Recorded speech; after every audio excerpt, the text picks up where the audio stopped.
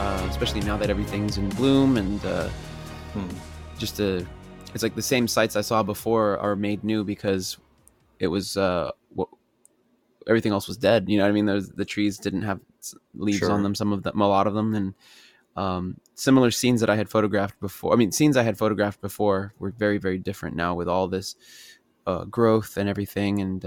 And Chicago is one of the states that gets all the seasons, because California famously does not get winter at all. You know, typically it's just spring, summer, autumn. That's it. That's it. Yeah, exactly. So to go there, you could really appreciate because you could see a difference, a big difference, comparing my experience last time to this time. And it was just, man, it was so much fun. Anyway, it was just nice. It's just such a vibe, and no pretense. It's not a tourist trap. I wonder how your buddy would like to be on a podcast. Yeah, I mean, I think he's done his own. He's done several, but he's quite busy. He's a superior general of a religious order out there. Oh, damn. Okay. Yeah, he's the head priest. So he doesn't really listen to podcasts either. He's too busy. As far as I know, no. I know that he's done. Maybe, yeah. I think it's so infrequent, so busy. I'm so proud of him. It might be for the best, because honestly, some of these podcasts I listen to, they would be general topics, or it'll be about video games or something, right? But in between, they have these embedded advertisements from other people, like other podcasts. And no joke, probably within like 3 months, there was 3 different podcasts, and they kind of do this little, I guess they call it like a trailer, where they try to get people to pause that show you're listening to right now and come subscribe to us, type of thing. They do some shit like that. That's obnoxious. They try to grab your attention.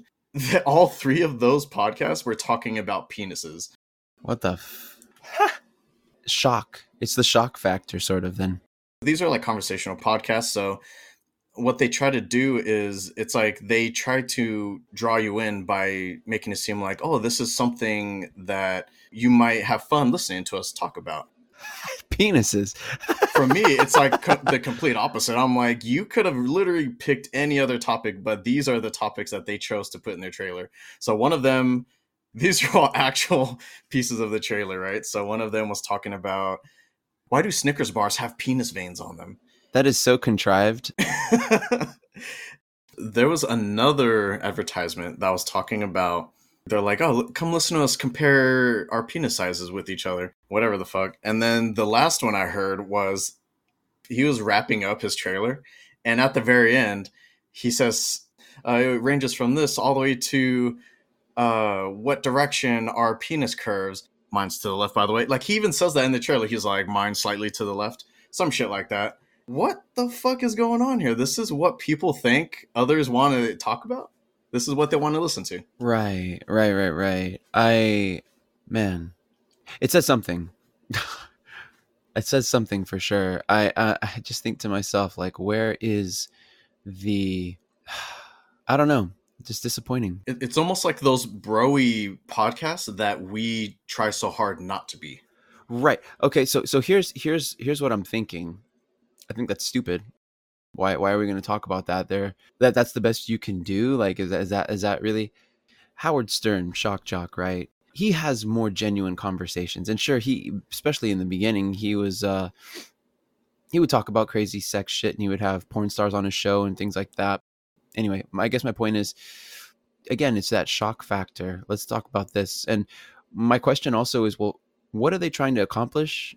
And who is it that their audience is? Who are they trying to reach? I don't think they're trying to appeal to women per se. Doesn't sound like it at all. You're really limiting your listening audience if all you do is appeal to broed out guys. Mm-hmm. Imagine if we had a video version of this podcast. Do you think we would come off as bro? I don't know, me with the hat right now, but with the shirt, the Afflictionados podcast shirt. Yeah, Afflictionados. This is actually a new shirt, by the way. This is the new merch. I like that. Yeah. Broed out. I think based on maybe some of the ways that we talk, I mean, we do have a California way of talking. Oh yeah, I've heard this actually. So when I went to San Oh Antonio, yeah, people were like, "Yeah, you you definitely sound like you're from California." yeah. I read this book by an author named Constance Hale. Shout out to Constance Hale; she's brilliant. And she wrote this book called Sin and Syntax. And in it, she talks about word usage and the beauty of the English language. Sin and syntax being like, it's kind of a fun thing without getting too deep into the weeds on that. Sin can be offensive. It could be like, oh, you're offending me right now with how terrible your grammar is. But it can also be, the seductive aspect. You're breaking the rules. That's sin. You know what the rules are, but you're breaking them with a little bit of a wink, and that's where that creativity comes into play, that innovation, where you kind of flirt with it a little bit.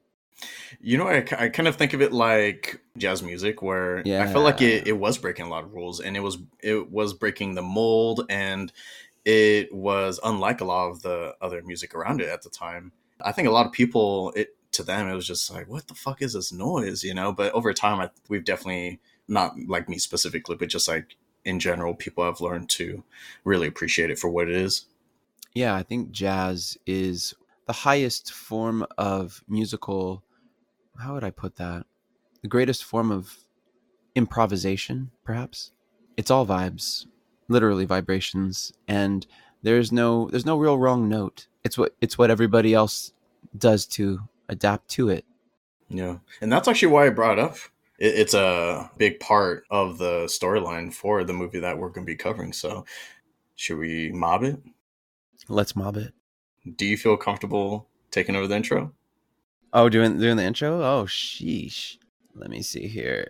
Take a crack at it? Sure. Let's see. I'll give it a...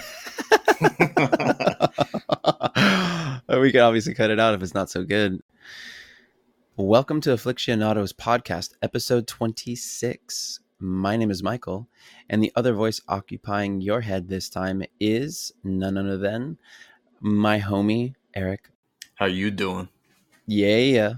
Thank you to all of the listeners out there for joining us. The show is available on Spotify, Apple Podcasts, Google Podcasts, wherever you get your podcasts. That also includes YouTube, where you can find us at Afflictionados Podcast. As always, new episodes drop on the first Saturday of each month, 5 a.m. Pacific. This is a monthly podcast where we mainly talk about films that range from mind-numbing to mind-blowing. We also cover TV shows or other forms of media. Lastly, we will be getting into spoilers here, and there will be only the healthiest amount of expletive tossed in. You have been warned. If you ain't ready, then get ready, because in this episode, we will be discussing the charming romantic musical film La La Land, released in 2016, directed by Damien Chazelle. Bravo. Grazie. That was good. Not too bad, right? Thank you. Yeah, not at all. Yeah, so we'll be covering La La Land. This is currently available on Netflix as of this recording, for those of you interested. Maybe by the time this episode releases, it won't be, but... Yeah, or if you're listening to it later, maybe some years down the line, people loving our podcast are going to go, yeah, I'm going to listen to this one, and like, oh, what? It's not available on Netflix. Netflix doesn't even exist anymore. I don't know. Who knows? What is Netflix? What is that? I said that it was ironic that I bought this movie because I loved this movie since I first saw it, and I think I saw it twice before I saw it again more recently. But it's a hard one for me to watch. It's not easy. When I first saw this movie, we saw it in theaters. It came out in 2016, and I was in a relationship, in a long-term relationship then, and it was interesting to see it and to feel those things and the beginning of love. You know what I mean? The beginning of a relationship, and just to see those cute moments where they're kind of clashing with each other. It's ironic, and we can get more into it. I'm sure we will get more into it. Do you typically like musicals? So I was going to mention that I have particular musicals that I do like. There are specific ones that I like, and many that I don't like. I've basically sworn never to watch Moulin Rouge. I think you asked me if one time we wanted to cover that, and I was like, no, you'll have to cover that with Steph, because I actually I didn't swear an oath or anything, but I was just like, I will never fucking watch that movie. I'm never gonna do it. I just don't want to. That definitely was not me because I'm not.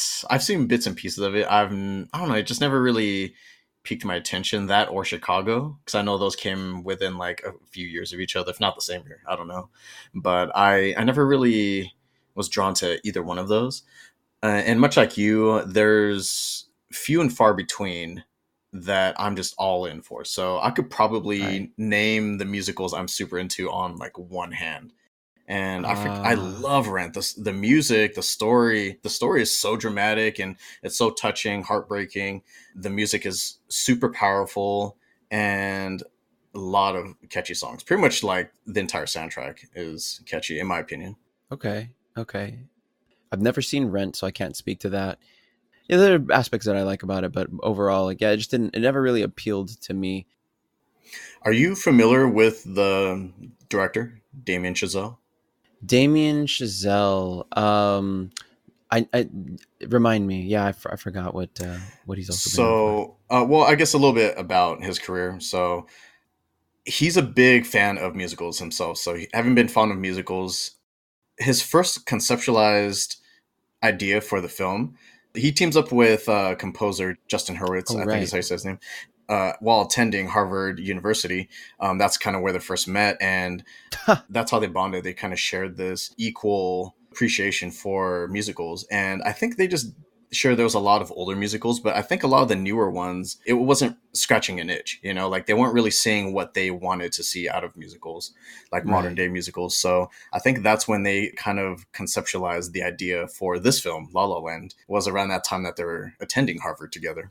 So Chazelle, he was trying to pitch the idea for La La Land, and he was trying to find a studio that was actually interested in financing it.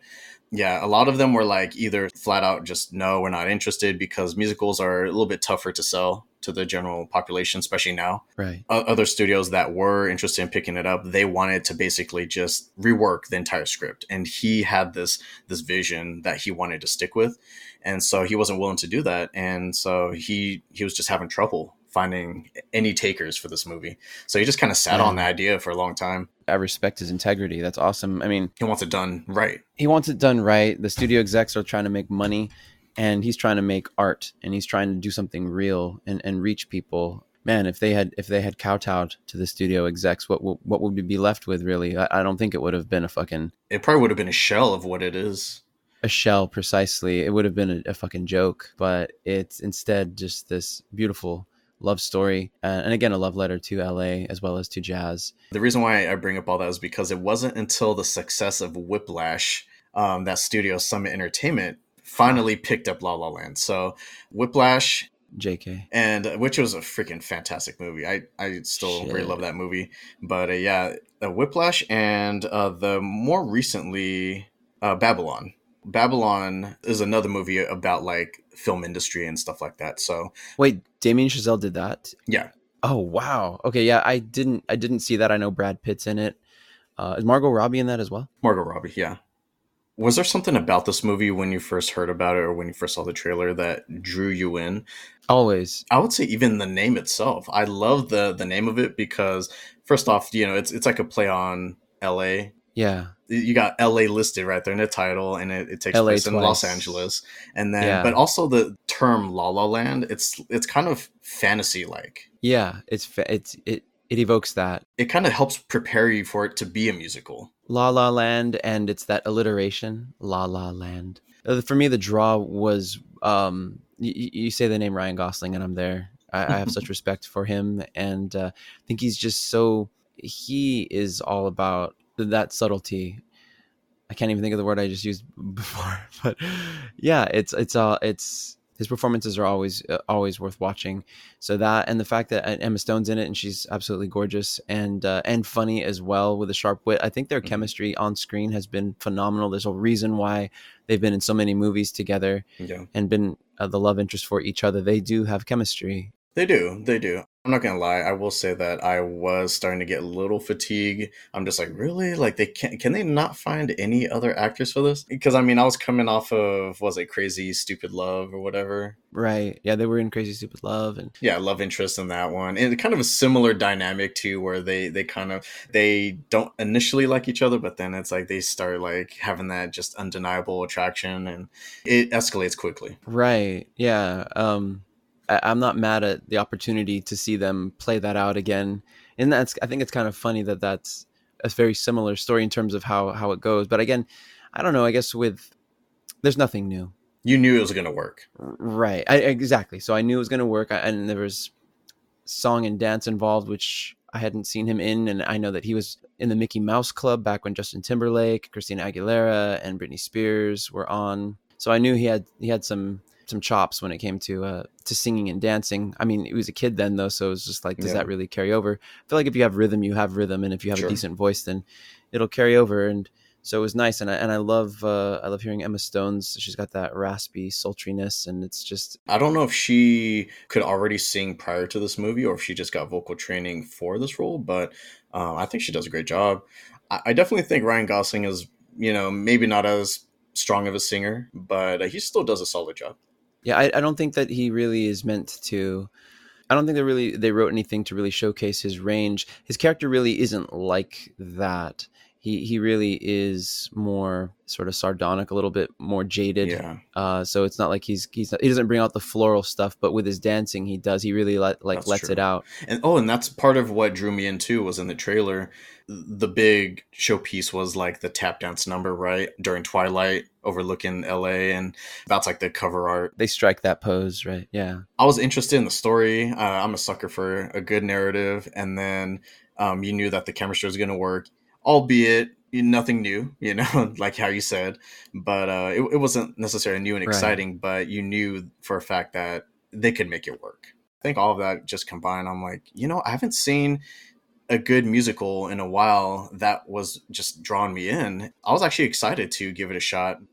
Since we were talking about the cast for La La Land already and how we're saying, they have so much chemistry, I guess we'll just go through the cast really quick, the immediate cast. So Okay. Ryan Gosling plays Sebastian Seb Wilder, Emma Stone as Amelia Mia Dolan, John Legend as Keith, Rosemary DeWitt as Laura Wilder. Guess that's Sebastian's sister. J.K. Simmons as Bill, and Finn Whitrock as Greg. And Greg is Mia's boyfriend early on in the film. So, what's interesting about the cast is that when we're talking about the chemistry that Ryan and Emma have, they were not the original choices for this movie. Apparently, Miles Teller and Emma Watson were originally cast as Sebastian and Mia, but both dropped out. And that's when Ryan Gosling and Emma Stone stepped in. Oh man, that's really interesting. So keep J.K. Simmons. I wonder if how early on he was a part of that Because this project. did come after, yeah, Whiplash, which J.K. and Miles were both Right. in. So maybe the director was just like, "Hey, I love how you guys act. I want you in my new project." It's funny because one character that you didn't mention, who is kind of like, he has a very small role in the movie, very few speaking parts, but he stuck out to me this time when I saw it. I couldn't place him, but it's her husband at the end, David. For anybody who has not seen the movie, where he really made a mark, and it's a cult classic, is that Tom Hanks film, That Thing You Do. And yeah, her husband David, he's such a sweet person, and it's not his fault that Seb, that Ryan Gosling's character and Emma Stone have this whole previous, love affair Mm-hmm. in their past, and he's just there in the midst. Anyway, Mm-hmm. You know, before like we even start recording, I mean, I don't know. That's like something I started doing with the later recordings. Is if there's a soundtrack, then I'll kind of listen to it leading up to us actually recording. And so I was playing the soundtrack for La La Land as Michael was hopping on. Man, I think the soundtrack is pretty fucking solid from start to finish. Like right out the gate, for this movie, you know, they start off with Another Day of Sun. Dun, dun, dun, dun, dun, dun, dun, dun, dun. Yeah. That's so fun because it has the structure of a play. If you've seen a musical play, oftentimes, like for Rent, without even introducing any of the characters, these are all basically just like extras. Although in plays you kind of reuse a lot of the same actors for like previous roles or various roles, I should say. But yeah, these would be like unnamed characters, and they're the ones singing the opening number. And that's kind of how it is with Another Day of Sun, where you have a bunch of these just like no name extras, and they're all dancing and singing in LA traffic. And right out the gate, it's just like, boom, it wants to let you know this is a musical. You better get ready for it. So yeah, it's got that energetic opening number. It's very positive. There's kind of a juxtaposition here because it's singing this happy-go-lucky song, but it's in such a infuriating setting, right? Infuriating in the sense that you're stuck in this gridlock traffic, and anyone who's ever driven through LA will fucking know how defeating it is to be stuck in this traffic, and you just can't go anywhere. It's just like so miserable. There's nothing to really like entertain yourself. Like, it's always hot in LA. You're smelling smog. Everyone's as equally irritated, if not more, as you are. So it's interesting that like everyone like starts coming out of their cars, and everyone's just like, hey, you know, like, even though this fucking sucks, I guess it could be worse. And you know, they all like kind of like trade off. And I don't know, in a way it shows the worst part of LA, but also one of the best parts, which is like the spirit of hope. I mean, that's kind of what LA and Hollywood has always been, right? It's like that's where people go to like make their dreams come true. And precisely, SoCal, even though I said it's fucking hot, like it really is just comfortable, predictable weather all the time for the most part. You kind of get what you pay for because it is super expensive to live here, but a lot of people would consider it paradise, really. You know, it really is. It's beautiful. I typically like to be in more cool weather, and I don't mind gloomy weather as well. So I think I'm definitely built for more like the Northwest. But SoCal is just, if you want to go someplace where it's sunny all the time and you can just like wear comfortable clothing in comfortable weather, then that's the place to go. Right. You know, going back to what you were saying before about the opening scene, I think that's so cool that you tuned into that. Like you really, the fact that you made mention of that is quite crucial, actually. The fact that these are characters that are not main characters, and they're giving the vibe. They're kind of setting the tone for it. There's this hope. It's really setting the stage.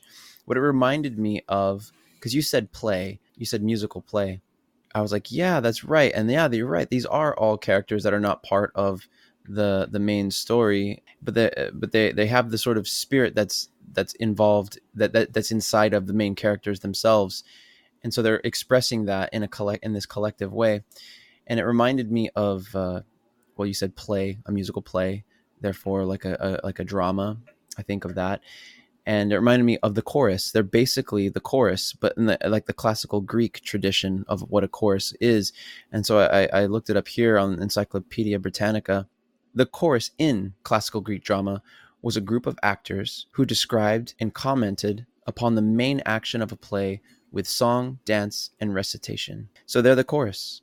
They're playing the chorus. They are acting these things out and describing and commenting on the main action. And I can really appreciate tight and complex choreography as well, because a lot of it is them playing with the functions of vehicles around them, you know, like opening doors for someone else, and then they kind of like step in and join in the song, and they're dancing together. And you got someone that's like rolling over the hood of someone else's car, or someone jumping on the car behind them. And they're just incorporating a lot of just the elements around them while they're on this overpass. The way that it was so synchronized too, because, you know, at the end it's doing like a shot from behind where everyone's looking in the same direction as the lens is pointing, and then, you know, everyone like raises their arms up in the air at the same time, and then everyone just like gets back in their car and it just acts like normal.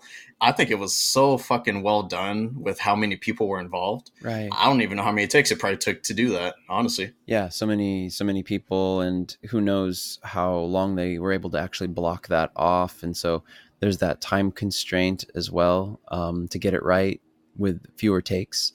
Music is so crucial. It's if I can pull a quote out, I just have this book next to me right now. Yusuf Pieper is this brilliant philosopher. This book that he wrote called only the lover sings, art and contemplation. It's a thin one, but it's so dense. It takes a while to read to really fully understand. But one of the things that he says in it that blew me away, and I think is apropos for what we're talking about now, is he says, music articulates the inner dynamism of man's existential self. And he goes on to say, which is music's prime matter. Another way that he describes it, he says, music does not speak of things, but tells of weal and woe, which is a quote from Schopenhauer, the philosopher Schopenhauer. I could see that. It's almost like music can explain something better than words can. Precisely. So exactly, music reaches straight to our souls. It reaches straight to our the very core of who we are, beyond words. It gets to our emotions. So I think it's a beautiful expression of this love story. It's a brilliant drama of a movie. Do you believe in destiny? And do you think that that's kind of like one of the main ideas that they were exploring in this movie? Because they do run into each other many times. So how big is LA? LA just in general is a huge area. Huge. They were stuck in traffic. They initially met each other because, you know, Mia was in front of Sebastian's vehicle, and when traffic finally started moving, the fact that she was just so nonchalant about it and like, oh, I want to read this letter in my car in the middle of traffic, even though traffic is moving now. Sebastian's reaction was pretty standard. It was pretty normal. He honks on the horn and then he drives up next to her, just to what a lot of people like to do. They want to see if the driver is as idiotic as they seem to be. And so, you know, he just kind of like shakes his head at her and then drives off. Yeah. I think that when that happens, I don't know. It's not even, you know, she's practicing a script. That's what she's doing. So she's got the phone up as though she's on a call, but really she's practicing for the scene that she's going to do in front of these people, which, you know, gets interrupted. It's just, oh my gosh, like ridiculous and painful to see. It's painful to watch that happen, but she's practicing in the car with the phone. She's on her way to this audition. I think with her in her car, on the one hand, yeah, are we trying to get where we're trying to go? Absolutely. And so, you know, we get frustrated.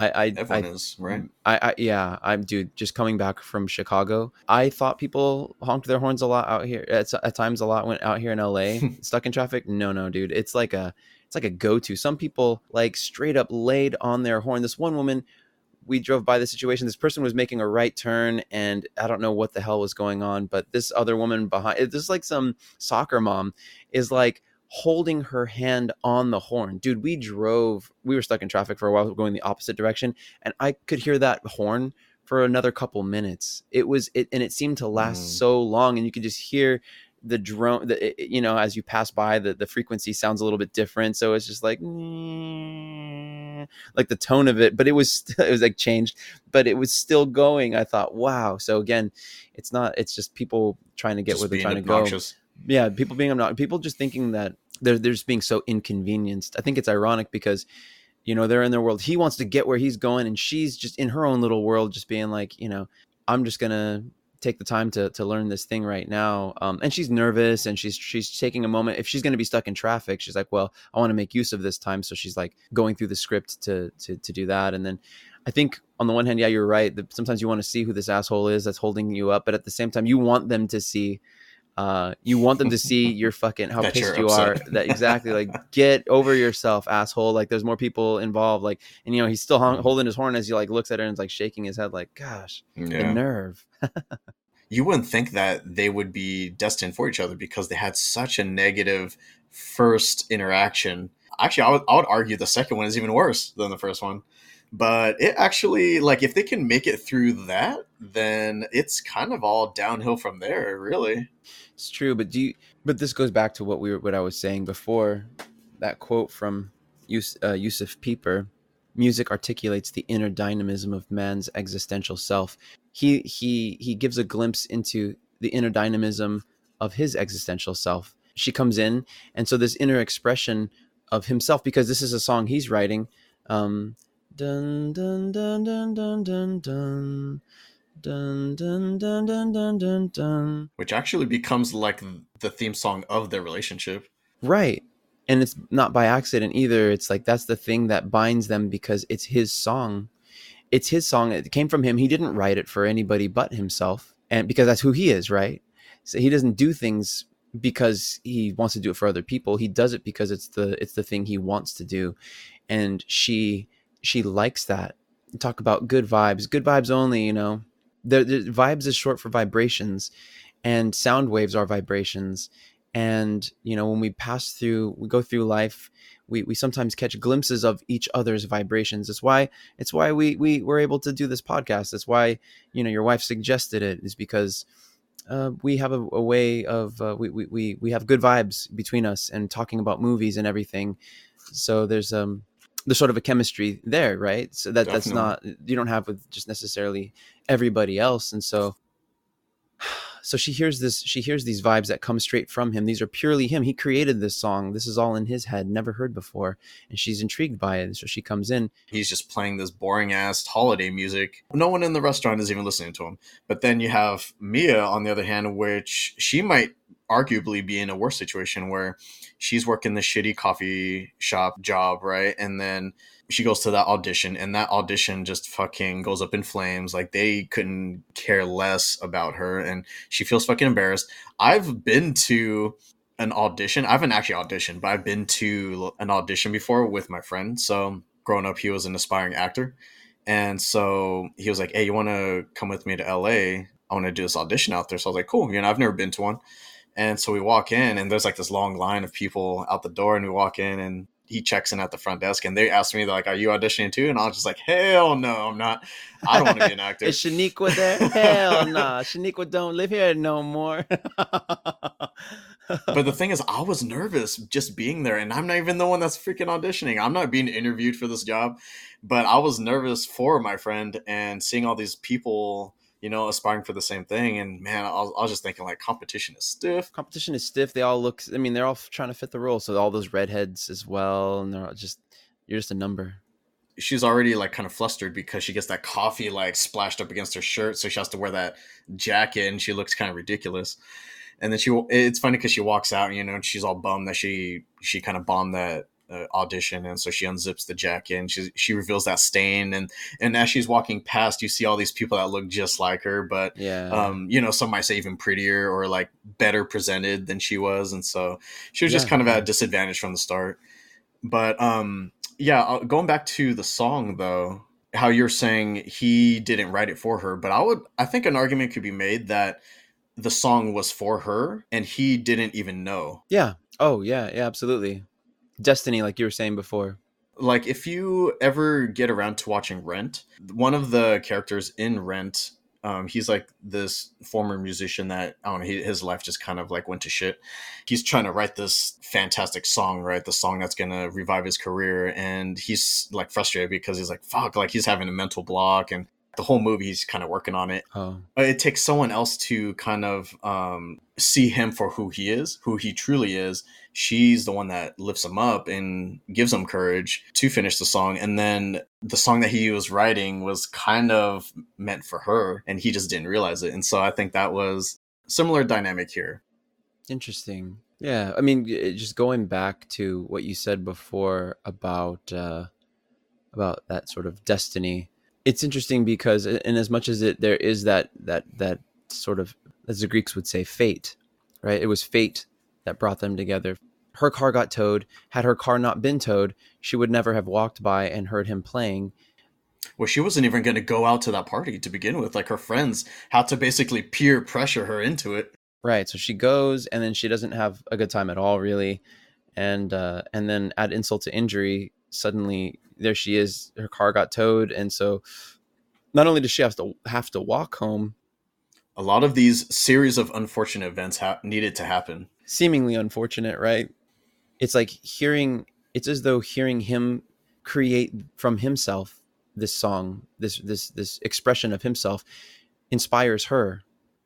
And how you're saying initially it seemed like she forgot who he was, but maybe she was so drawn to the music that she kind of just let all that go. She remembers who he was to her, how that blaring horn and all that stuff. But what do we really know? What does she really know? She thought she knew who he was. She thought he was an asshole. But then she hears that song. She's so moved by it that she wants to tell him, I just heard you play. And she's so moved to say that. Like, he really did touch her. And so then she's willing to just let it all, let bygones be bygones, and let their relationship start afresh.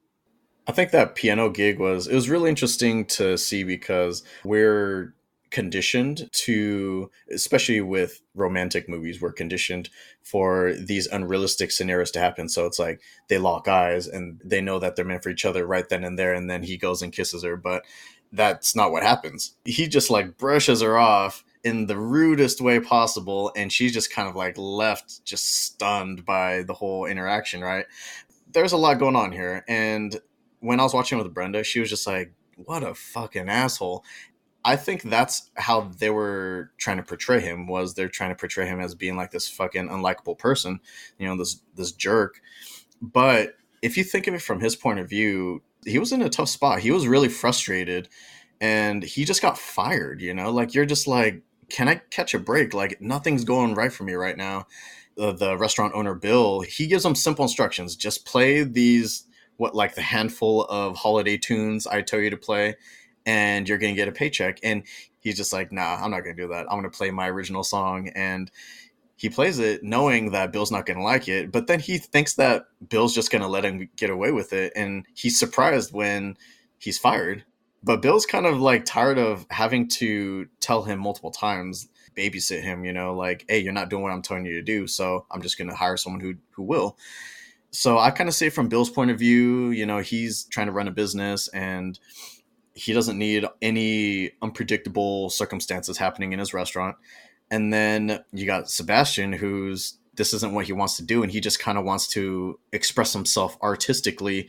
Probably just been doing these little gigs that are just soul sucking. And he's been frustrated that he can't really get anywhere. He can't get any footing to start working towards his dream, buy that club and turn it into the jazz studio, which is like his lifelong dream, right? I think when you're in such a low spot, you don't really think about anyone outside of your bubble, and takes his stuff and he just storms out the door. And so I think in that moment, he didn't really see her there. She was just like an object in his way, and he just like brushes her off. It wasn't personal. He didn't see her and say like, fuck you too. It was just, he's just getting the fuck out of there. He's angry. Yeah.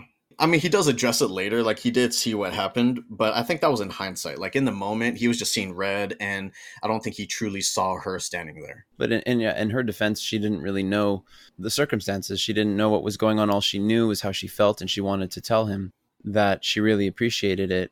And, you know, the looks on everybody's faces in the restaurant when he finishes, you know, he's standing up at the piano, and there's like a spotlight on him. So then the lights open up more, and you can see the faces of all of the patrons inside the restaurant, and they're all looking at him. Mm-hmm. It's like he wanted so badly to perform, but really it was supposed to just be kind of like background music, not supposed to be necessarily like a concert. Right, not supposed to be a concert. It wasn't about him. It was about the food, and it was about just creating an ambiance for people.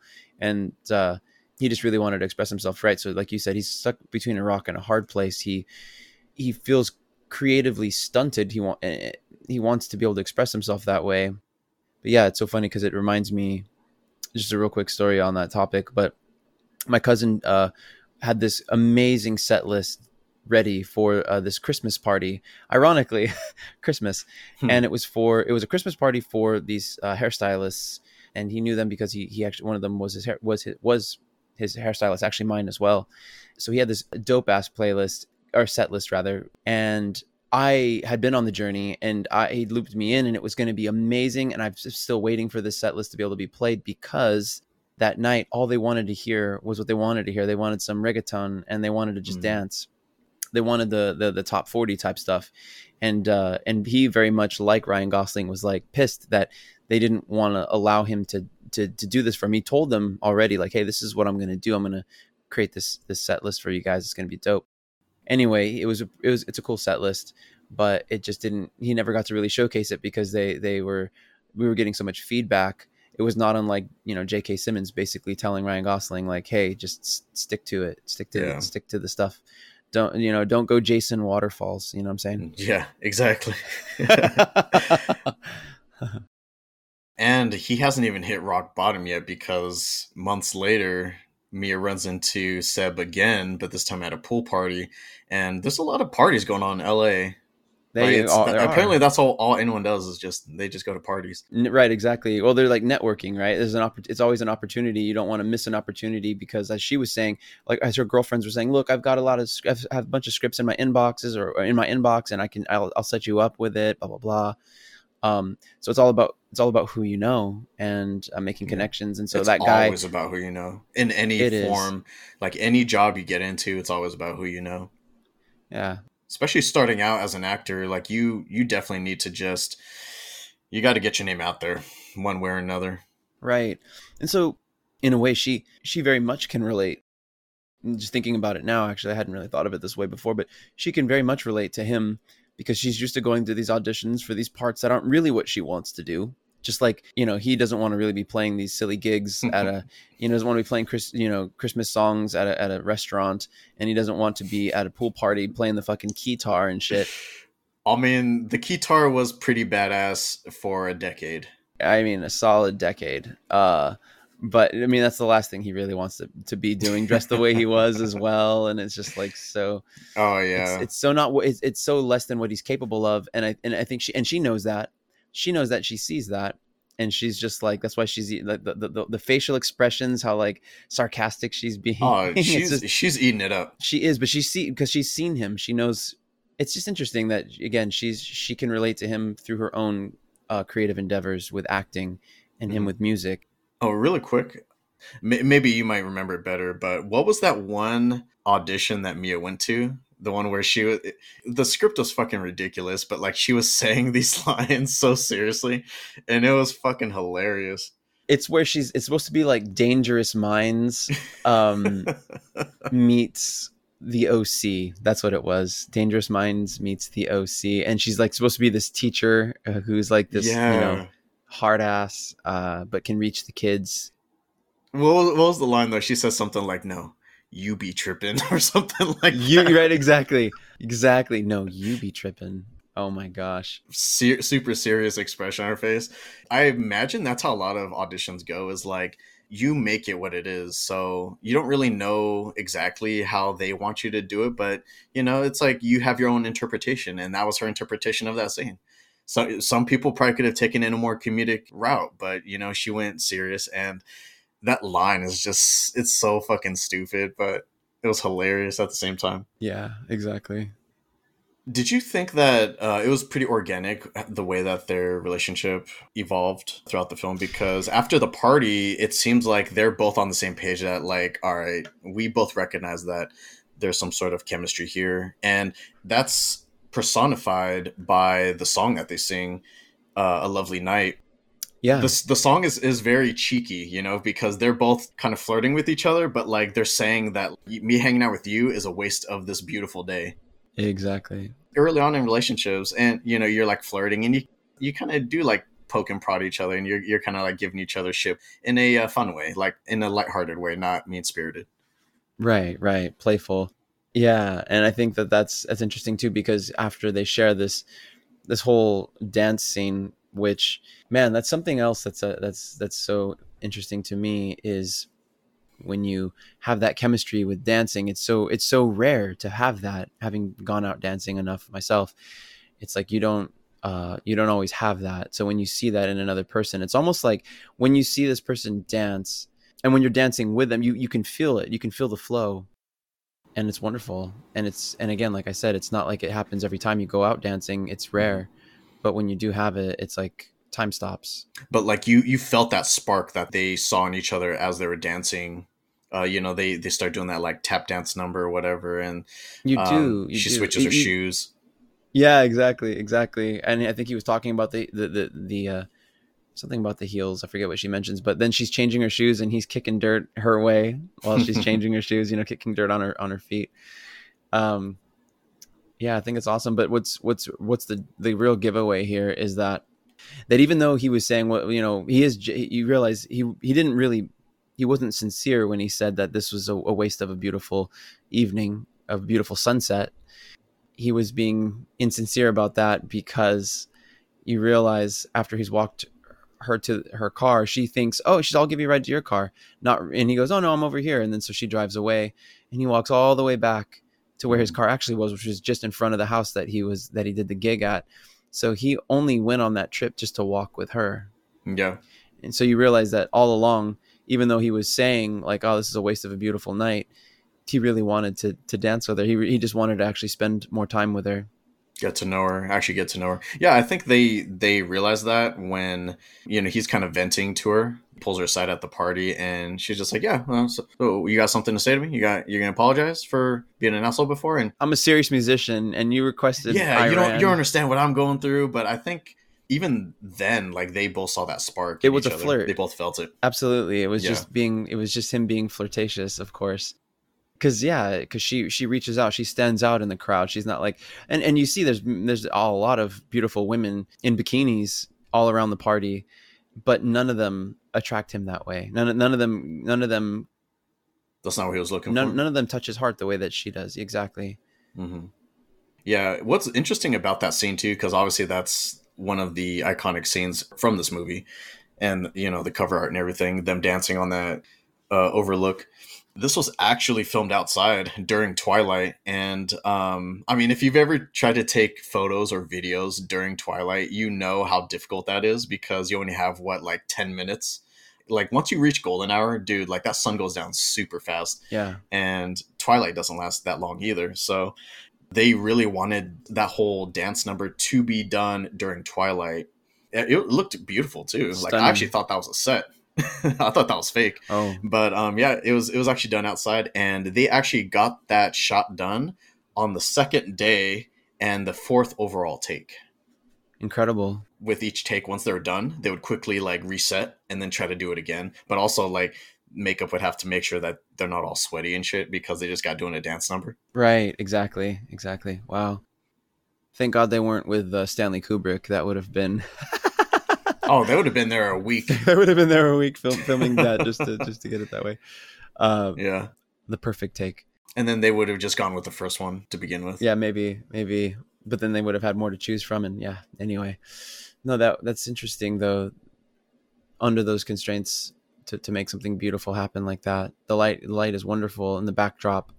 And then they did a great job of making it seem the light so cool on them, and yet still well lit.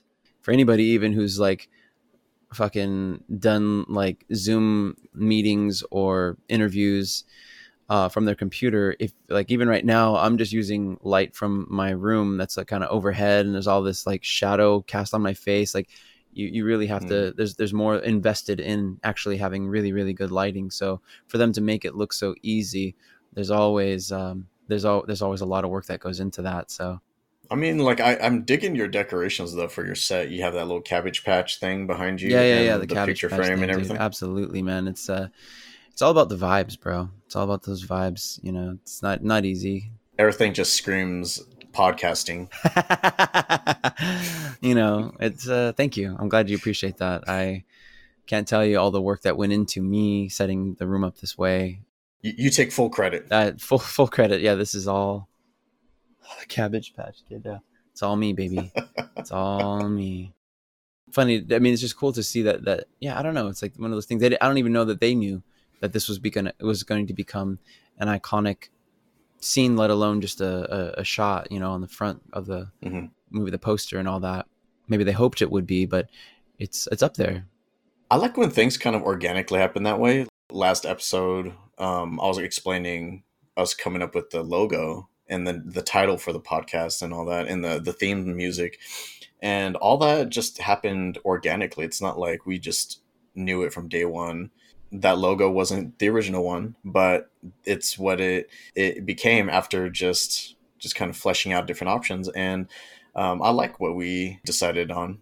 They may have had a different cover art in mind, but then when they saw that scene, they're probably just like, hell yeah, that perfectly represents what this movie is. Yeah. I mean, there's so many other things. I mean, I think there are other times in the movie that could have been the movie poster as well. When they're in the, would that be called? They're in the Griffith Observatory.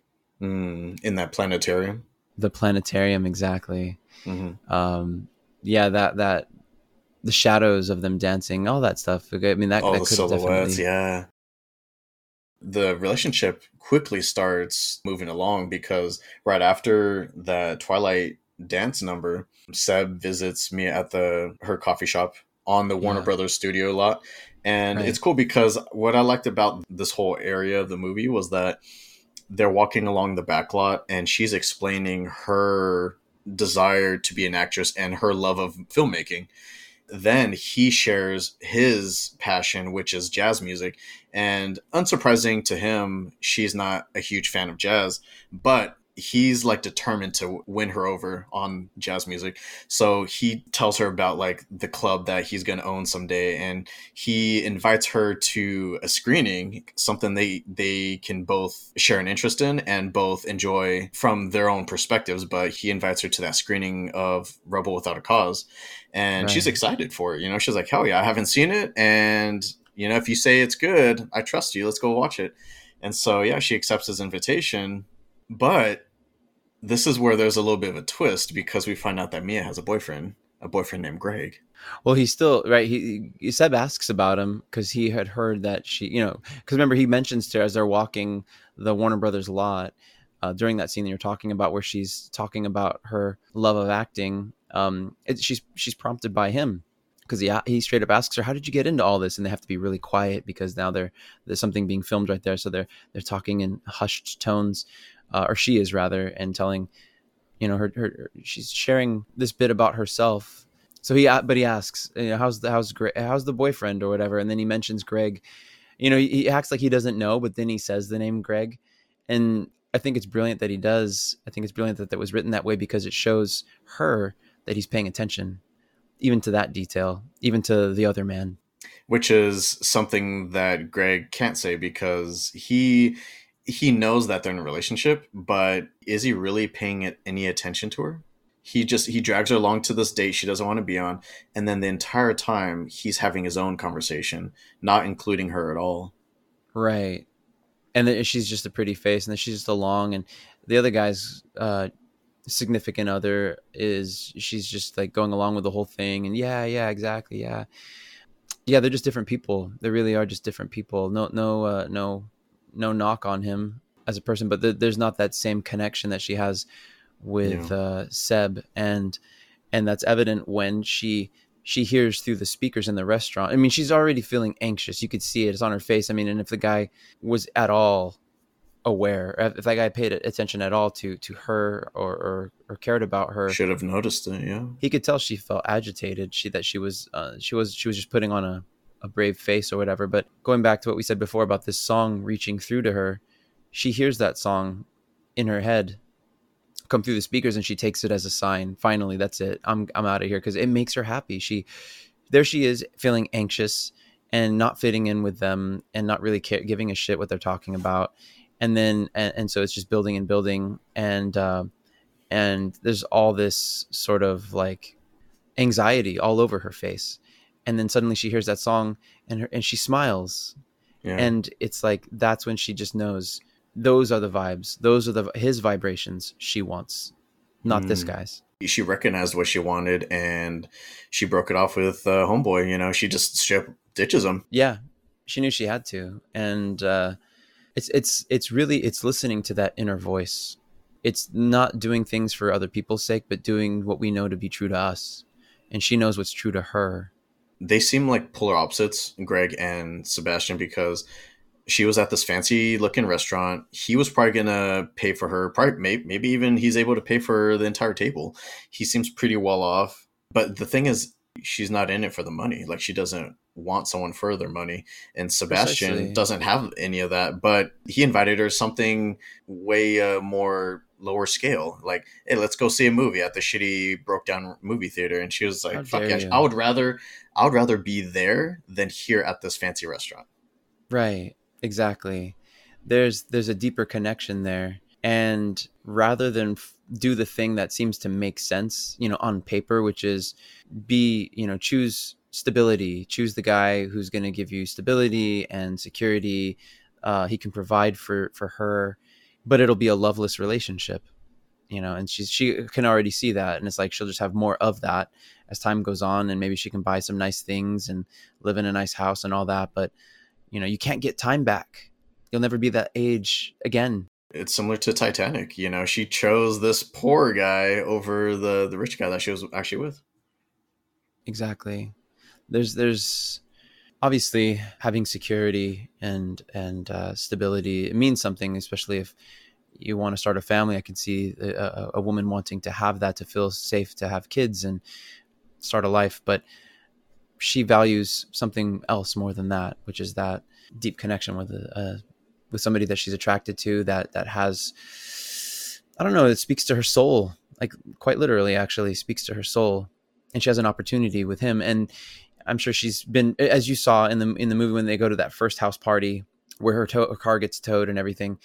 It's not as though guys aren't approaching her. They are. And some of them, they seem pretty well off, they come up and they're in their suits and everything. And she just as soon as they one guy sits down next to her, she immediately stands up and walks away, goes and grabs a drink or something like that. But yeah, the point is that it's not about the money for her, like you were saying before. It's not just about that stability, and there's no knock on that. It's just I guess she just doesn't want to look back on. It seems that she doesn't want to look back on her life and wish that she had done something different. She doesn't want to just be in a stable relationship, or sorry, have the money, but not have that deep love. And I think there's a lot to say about people that are just kind of in the same boat as well, because they're both struggling artists, albeit different fields. But right. I think, what's cool about their relationship and their dynamic is that they're building each other up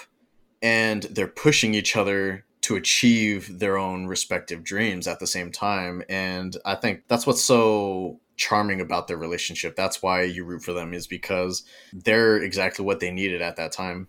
Right. They're there at ground zero.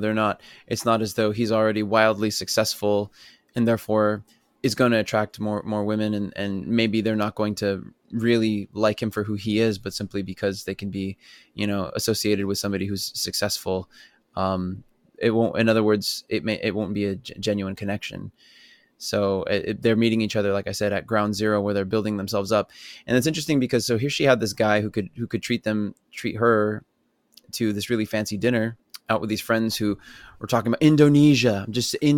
Oh my gosh. And they're just, going on about Indonesia. I mean, shout out to Indonesia though.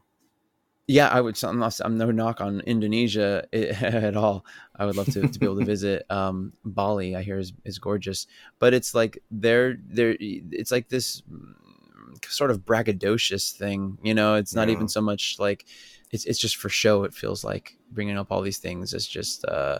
It's what you explained about LA. You're saying that everyone's just kind of pretentious. Yeah, I mean, I can't say that everyone is, but there's just so many people who are just they're looking out for themselves, trying to make a mark, trying to reach this particular goal. So they try to play the role that they think other people want them to. Whatever you need me to be, I'll be that. So yeah, so you have her at dinner with this rich guy who could take care of her, but instead she chooses the guy that is the struggling artist, like you said, and has a conversation with her mom that she wouldn't have had if it were Greg. And that conversation is on the phone, where she's basically saying, explaining Seb's situation. They're living together, I think, at that point, or at least she's spending a lot more time at his apartment. And she's explaining to her mom, no, he doesn't have a stable job right now, or no, he's between jobs or whatever. No, but he's working on, he has a vision, he has a vision. He knows where he wants to go. He's got a goal, blah, blah, blah. So it's like, she's going out of her way for this man when she wouldn't have had to do that for this other guy if all she was looking for was stability, if all she was looking for was what her mom wants for her. Her mom is just doing what a mom does, which is to make sure that her little girl's taken care of. Yeah, that she's going to be okay and is gonna have all her needs taken care of. Yeah, Mia didn't grow up in LA. She explains later that she moved from, was it like Nevada or Arizona or something like that? Nevada. She pursued LA to achieve her dream of acting. It's a risk. So many people, they flock to LA thinking that they're going to make it big, and a lot of them end up failing. That's just kind of the nature of it. Exactly. I mean, you hope that you might stand out from the crowd. You hope that you've got what it takes.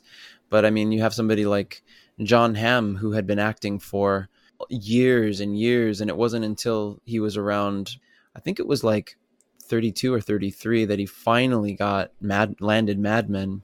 I think that's how old he was, around 32, 33. Isn't that funny how that happens for a lot of actors, is they don't find success until much later in life? Yeah, it is interesting. I know Mark Ruffalo started making it big later in his life as well. And yeah, it's a grind. And again, there's no guarantee. There's just all sorts of variables there. Yeah, so she chooses to go to that movie instead that he recommended. And so yeah, it's interesting. I don't know. That's pretty awesome though. It shows their fun dynamic too, because they go to the movie theater and they're watching the movie, but then the movie projector malfunctions, and so the movie's fucked. That's not the end of the date, though. Let's make a night of it. And so they end up going to the Griffith Observatory, which would have totally been closed by that point. I don't know how the hell they got in, but they get in. True. And they start, just exploring the observatory, and then they make it to the planetarium. This is such a visually striking scene. Like, what was your take on the scene? Because this was very fantasy-like. It's fantasy where they start floating and they're dancing among the stars and everything. It's almost a representation of how they feel about each other. Yes, like, they're just kind of so over the moon that it feels unreal. They're in another world. Exactly. They've created this world with themselves and with each other, and they're just swimming in it, reveling in it. I think it's beautiful. And when I first saw it, I was just, again, I was swept up in it. It was wonderful. And there they are dancing. You can see their silhouettes dancing as they're moving through the universe and approaching Jupiter, and just doing this. They're doing what looks, I mean, I don't know the terms well. I think it's like a waltz though, because they're spinning and spinning and spinning, and then he twirls her, and then they're spinning again together in step. The visuals for this part of the movie, top notch. Oh, the representation, I don't know. It's just it's kind of unexpected, but it was a welcome surprise. Because it's set in a world that is so realistic. It definitely is unexpected, but such a beautiful way to convey what's happening inside of them. And I think in times when I've watched it, I think this is either, like I said, my third or fourth time actually watching it. I think it might just be my third. The first time I saw it, I just saw what happened and I was just caught up in it. The second time it happened, I was thinking about the Wire team, but like, how did they do this? I was thinking about the how now, because I knew it was coming. Because he like lifts her up, right, and she floats away. Yeah, he just kind of, and then she starts to float away, and then he does, and I'm looking. So like exactly. So now I'm looking at their clothes, and I'm looking for the puckers. I'm looking for something that's like, how are they being hoisted up? And so I did that again, knowing it was going to come up this time. But then I was more cognizant of that thought process this time, and I was able to just kind of let it go and just accept what was happening again, instead of pulling myself out of the drama to analyze it. I just kind of let myself go there. Sometimes though, I think I'll say this, when what scene was it that got me, like, really, that hit me hard? Yeah, I think it was the lead up to that moment. I actually paused the movie and had to take a break. I was eating dinner, and so I paused it real quick, washed the dishes, and then anyway, I felt I just got so swept up in it again, because for me the memories are of being there in that moment, of having that new love, and all those learning, getting to know the person and feeling that chemistry in the back of my mind, knowing that it's going to end for them, knowing for myself that it's ended before for me as well. Remembering the person that I was with when I first saw this movie, and how that didn't work out, but how much I still love that person, and how sad I am that things didn't work out. I don't know. It's all of that, and unprocessed grief of the loss of mourning that I didn't allow myself to have. And so agreeing to watch this movie was not easy. I knew that it was good, and I remember telling you, like, oh, that's going to be a tough one. And I'm really glad, actually, that we got to do this, the two of us. I know that we were going to have another friend of ours join us, but I was like, I don't know if I can go there with him, because I don't know him as well. But with you, I feel like, I could be that more vulnerable, more candid. Yeah, because this movie definitely requires a willingness to be vulnerable. Otherwise, you miss so much, all the nuances, all the subtleties. Because I can't show them that I'm going to cry or get choked up. Like, I've already gotten choked up several times just thinking about it. But sure, yeah, I mean, it's a powerful thing. Yeah, so they do such a good job of getting you swept up. And I think that's what it is for me, is feeling the joy, seeing it in her eyes, and then immediately in my mind juxtaposing that look in her eyes of wonderment, of love, with juxtaposing that with, at the very end, the sort of the pain and the sense of loss. There's that shared grief. I think it's super important to show stuff like this, like how much they have fallen in love with each other, because it gets you invested in the relationship. Not long after this, things start kind of getting rough for them. That's kind of what you're alluding to before, when she's on the phone with her mom, kind of explaining her decision to pursue this relationship with Seb. And this is following a lot of failed auditions, like a lot. And so, as I was saying, they're perfect for each other because they're what each other needed at that time. They're both struggling, and who better to see where they're at and what they're feeling than each other, because they're both in the same spot. So he encourages her to, fuck all these auditions that you're going to. You should just make a play and you will be the star, because I think like you do great in that. And so she takes him up on that idea, and she starts developing that. Meanwhile, when she's on the phone and Seb overhears her talking about him, and she's defending him, she's like, no, like he's getting everything in line, and things are going to start turning around for him. I know it. I believe in him. But he feels guilt, like he feels like, man, I'm holding her back. I'm the one that's like dragging everyone down. And so I think that's when, in one of their date nights, they run into Seb's former bandmate, Keith. He invites him to this new band, this new gig that he's starting up. He thinks that Sebastian will be a great fit because they need a keyboardist, and not just any keyboardist, but a skilled one. He's perfect for the job, but he'd basically be selling out. That's not what he really wants to do. He really wants to do this. He wants to start his own jazz club. For Mia, he has to just kind of take the bullet for the team. And right. He almost turns into a sellout. I don't know if I would say that he's necessarily holding them back, because like you said before, they're both in the same place. But what it is, as a man, you feel the need to be the provider, and he really does love her. He doesn't want to lose her. So not just doesn't want to lose her, but he wants to be the man as well. Like it's like wants to rise to the occasion, wants to be the provider. Whereas before he met her, he would never really have. He would have stuck to his guns and tried to be this like lone wolf and do it on his own terms. But without her actually ever asking him to, he just feels compelled. He feels driven to do this thing. Yeah, to take it upon himself and to sell out finally, so that he can make the money. Because she said something like, I think he's saving up. Yeah, kind of this loser guy that she has to lie to her mom about. I get from her, like I said before, it's complex, because I get from her mom's perspective, she's looking out for her daughter and she's defending him because she both loves him and she sees his potential, which is also what's tied up in that glance that they have at the very end, where they look into each other's eyes from a distance. But it's almost like it's an acknowledgement that they, not only did they have this great love, but that they were right to believe in each other. But again, it's like him just feeling like, fuck, not that he's fucking up, but that he's like, damn, I'm going to have to make a change here. This wasn't part of my plans, but she's in my life now. He's planning a life around her. He starts going against what it is he really wants to do. And that's when, now they're apart. Now they're not spending as much time together at the apartment. You see she's drawing up, she's painting sets and everything. And so he comes home from his gig, and all her paperwork's kind of scattered on the floor, from the play and then the paints and everything. And then he just, he lays in bed next to her, but not holding her. He just lays in his bed on top of the covers, fully dressed, and she's under the covers. You can tell like there's starting to be some distance there a little bit. They're starting to distance. There's not the same time being spent with each other, because he's on the road a lot. So she's not able to even really share what's going on with him. And, if you notice, it's him that has his back to her when they're laying in the bed.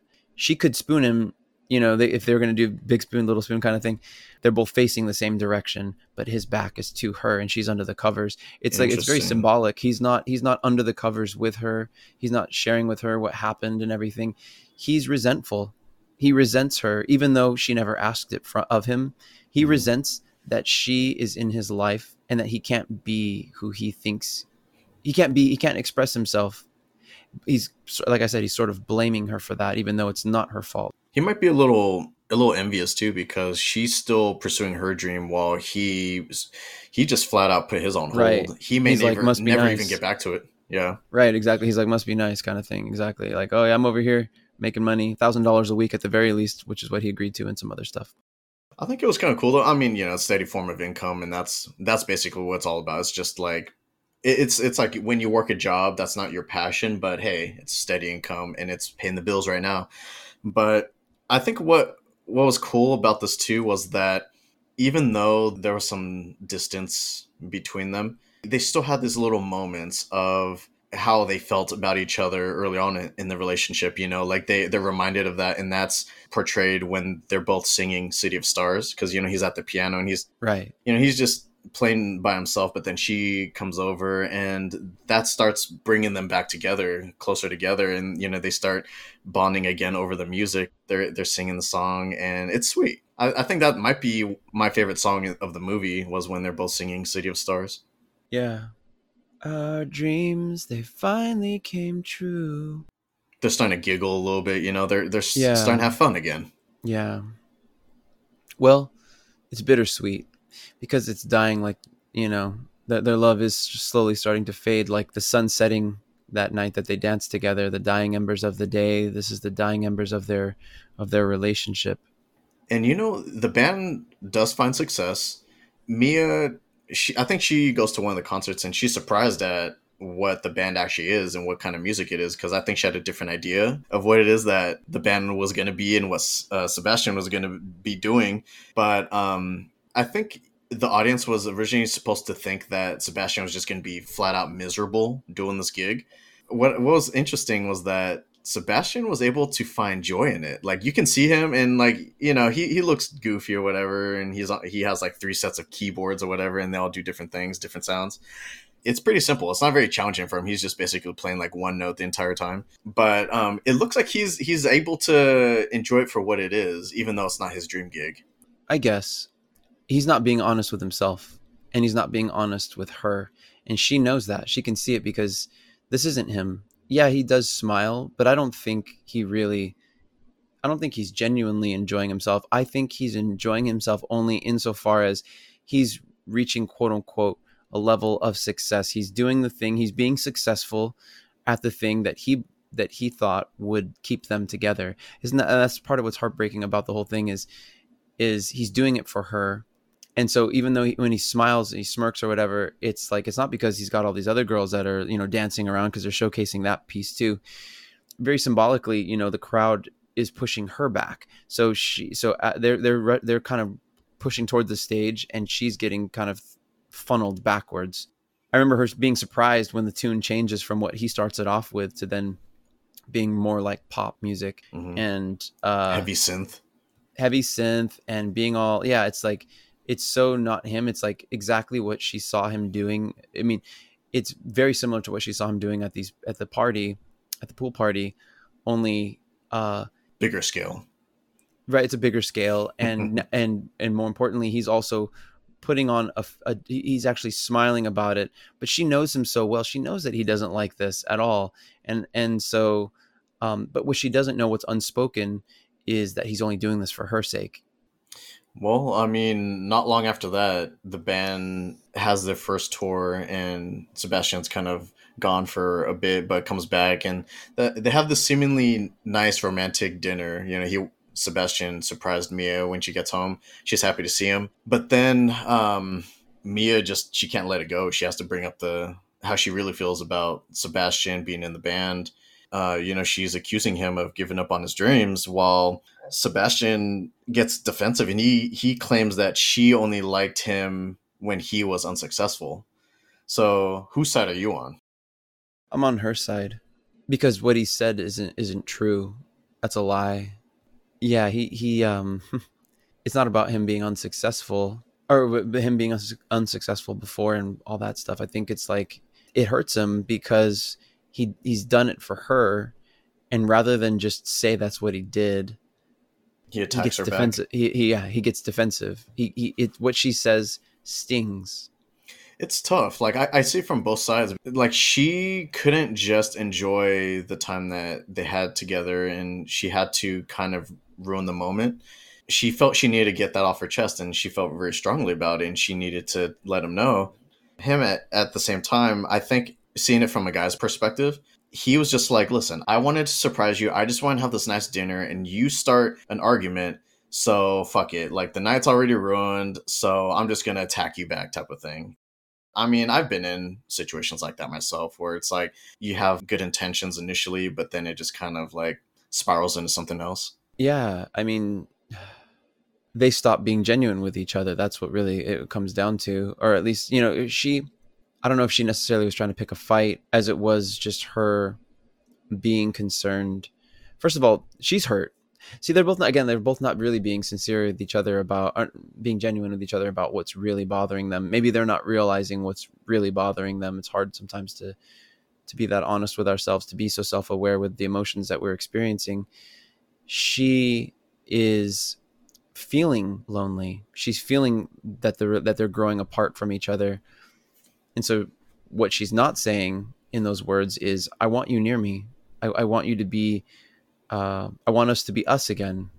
And you're not even doing something you really like. And so sure, yeah, you're making more money, but look, she wasn't even in it for the money. She didn't want it. I mean, she could have stayed with fucking Greg for that matter if all she wanted was money. That's not what she cared about. She cared about being with Sebastian and sharing her life with him. And now they're not sharing a life together. They're sharing a space together, really. And he's not around very often. So then he's not being honest with her about how he really feels, because now he's doing the thing that he thinks a guy is supposed to do. And the fact that she kind of throws that in his face, and she doesn't really throw it in his face, but he perceives it to be that way. He's kind of blindsided by it because he didn't even know that she had that much of an issue with him being in the band. And so he's just like, where is this all coming from? Like, what the fuck is going on here? It escalates pretty quickly. Right. And that's why I think it's precisely that surprise. It's precisely, again, it's his perception. He thinks that's what women want is he's like, I got to give her the stability. It's not enough to give her this love. Because at the end of the day, love doesn't pay the bills. And it's her mom that said those words. It's her mom that was basically looking out for her daughter's security, her protection, all that stuff. It's not Mia that ever asked that of him, but it's his assumption that that's what she would want, since every woman, quote unquote, every woman would want that or wants that. But she believes in him, and I think that's kind of what's insulting to him or insulting to her. She believes he's capable of more, and that he can do it more on his terms, because here it's almost like he's talking out of both sides of his mouth. He's telling her, do it your way. I believe in you. You can do it your way. But then he's like, do as I say, not as I do. That's basically what it's like. He's like, do as I say, do it your way. But I'm going to do it this other way. I'm going to sell out. I'm going to do my version of shitty auditions, so to speak, Well, I mean, he fucks up bad though. The relationship's already in a bad spot. Seb's with the band, and he finds out that there's this photo shoot he totally forgot about, and that's the night of Mia's opening one woman play. He misses the opening night. That's just inexcusable though, being in the relationship. You really couldn't postpone that photo shoot or just say like, hey, add me in later or something, like you can take photos of the band now and then just tomorrow, like I'll show up and then we can just fucking add me in the photos, whatever, no big deal. But no, he chose the band over her, and he ends up missing the play entirely. Yeah. Again, that was basically the final nail in the coffin. It was. The one person she felt she could rely on to show up didn't even show up. No one showed up, really. That was like the biggest blow to her self-confidence. She was pretty much done after that. She was defeated in every sense of the word. And rightfully so. Rightfully so. While it wasn't the right choice to make as far as their relationship goes. He looks at that band as, this is the success. I'm going to need this in order to... He lost sight. That's all. He really just lost sight of his reason why. Yeah. He forgot that he was only doing this for her sake. And then it's like, what was he doing? Like, he missed her play for a photo shoot. The dumbass photo shoot. Remember when the photographer's like, all right, so point your hat down, and then bite your lip a little bit, and like look up, like point your chin up. It was so fucking ridiculous and stupid. And that's what he was missing the play for. He's so resentful that he's leaning harder into this. This is what I have to do. This is what, oh yeah, cool. I've already sold myself out. Like, what else is there? You know what I mean? Like, he's just like, fuck it. I'll sell out all the way. He ends up showing up super late. The venue's already closed, and she walks out, you know, she's bawling, and she breaks up with him. She breaks up with him right there, says she's moving out and going back to her parents' house, and she's giving up on her acting dreams. He just accepts it, you know, like, I think he wants to let her make her own decisions, but he also doesn't go after her. He doesn't fight for her. Again, fight for more of what, though? Fight for... She's changed in his mind's eye.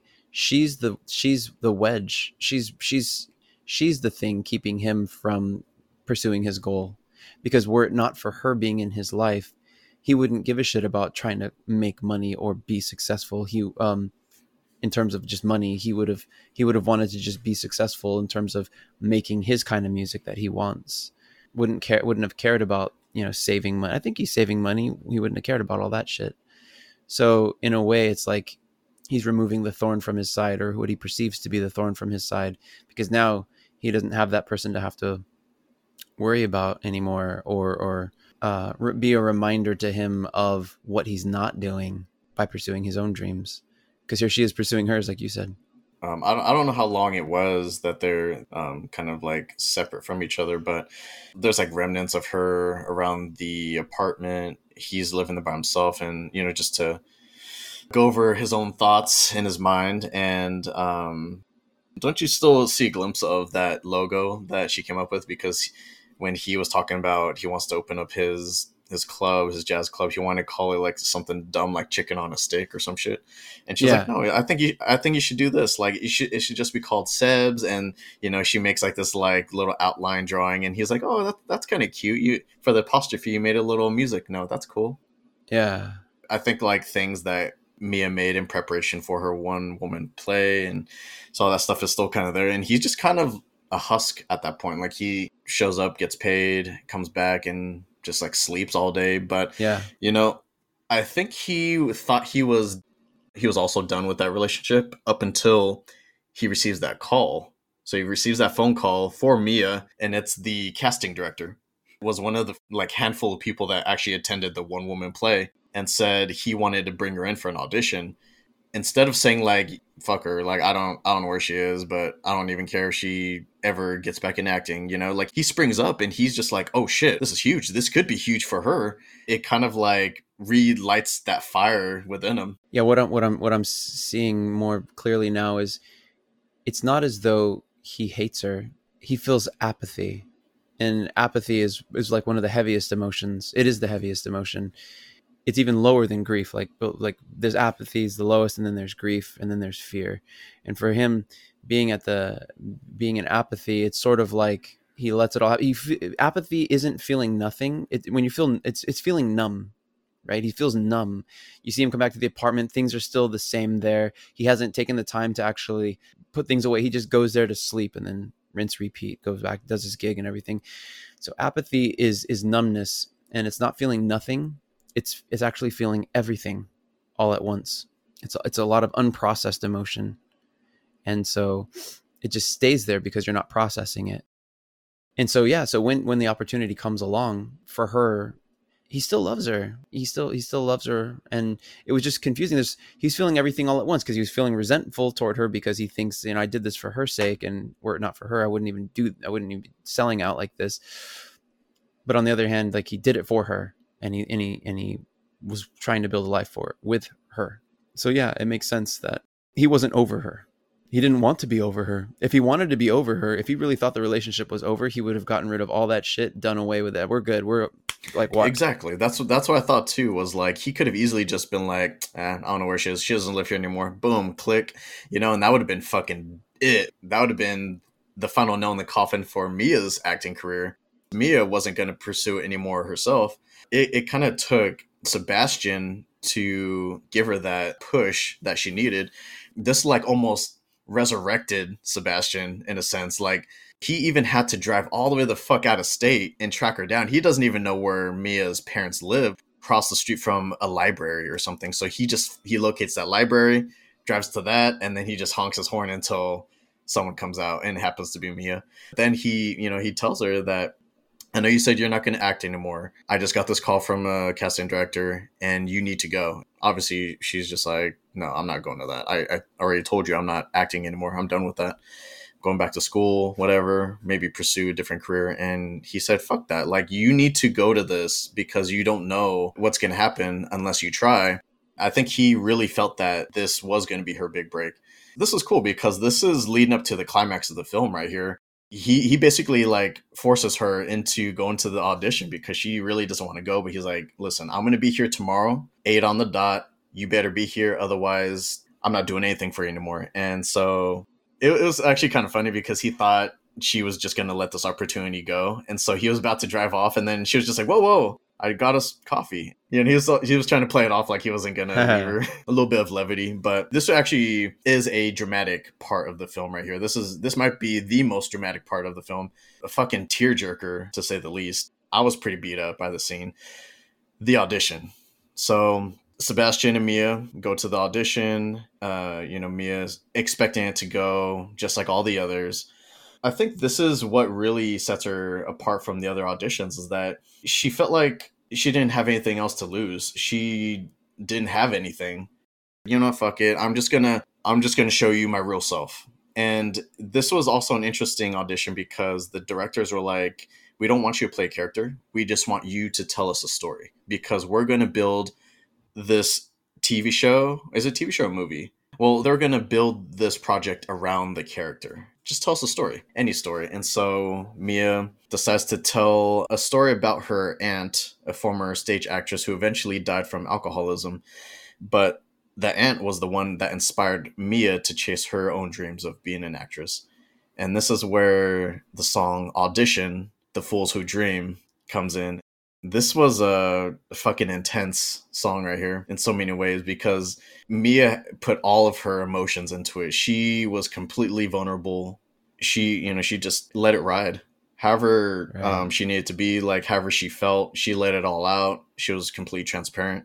What was cool about this part of the song was that director Damien Chazelle, he let Emma sing this part live while he was recording it. And so she wasn't lip syncing with the recorded song. So he let her sing this part in the scene. And composer Justin Hurwitz, he was playing piano into an earpiece alongside her while she was singing this. Oh. Chazelle wanted it done this way because he wanted Emma to have more control over the scene. So I guess like what felt right for her.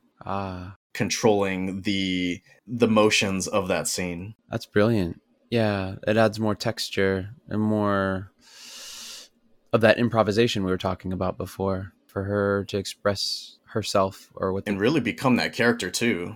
I don't know, it's just so raw. Yeah. And I think that's what made that scene even more powerful, was that Emma was just as emotional during that scene because she was that character, like full on. Yeah. I don't know about you, but my allergies were acting up around that scene. I don't know, like my eyes just kept watering for no reason. Yeah. Damn. Why did we agree to do this movie? On so many levels.